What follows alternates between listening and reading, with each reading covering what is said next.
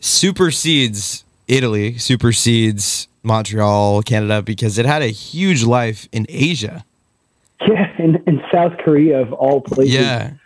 Once again, it's just like the internet's a beautiful place. I love saying that. It's just like you wake up one morning and we had the video was doing all right. The song had kind of taken off a little bit organically, which as like all of our music mostly does, because we're still an indie project with like a really strong like real humans follow us and come to this. Anyways, I'm getting off track, but we woke up one morning and then started seeing a lot of comments, like our phones were going off about like comments in Korean on the video, and we were like, oh no, we got hacked or something, like this just what is, and we started translating them, and it was like Sin B sent me here, Sin B sent me here, and then what the hell is this, like Sin B sent me here, what's going on, is this a cult, like what happened?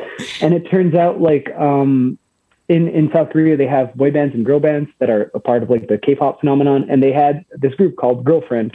And one of the lead singers went on national TV and like on the spot was asked like, hey, what song are you listening to? And she just promptly answered like Going Up the Coast by Clay and Friends. And it was just like, that's so sick. Like, blew the song out of proportion, really gave it like a ninth life, and got us a bunch of fans who like, even if you go on the last song we released, like we put out a song a few days ago, which is in French, like, there's no English even, and there's comments in Korean. If you're like, I love this new song, thank you, Clay and Friends, we hope you come to Korea one day, like, unreal. The internet's a beautiful place. Thank you, Cindy. I wrote her a DM on Instagram, like a long-winded DM, just being like, because it's not like we got like 1,000 more views. Like we got 100,000 more views on the video, and like all of our socials, blew up, and they interacted with us. It wasn't like bots following us. It was these people that were like, yo, we love this song. Like we listen to this all the time. And yeah, so, you never know when these things happen, but when they do, it's like, damn, what a life. Are we venturing to South Korea ever to give them a show? It's totally on the bucket list. Like I'm a big fan of speaking things to existence, or writing them on a piece of paper and just watching them kind of happen. So that's kind of been in the pipeline for a little bit. That and Japan are really like the two places we'd love to go play.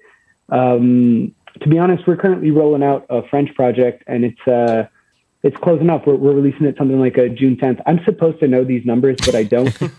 On June 10th, I think. And after that, we're moving on to an English project, and I'm really kind of hoping that when we return to English music, that it'll be possible for us to tour outside of like France and Belgium and Switzerland, where we've mostly been touring internationally for the past few years.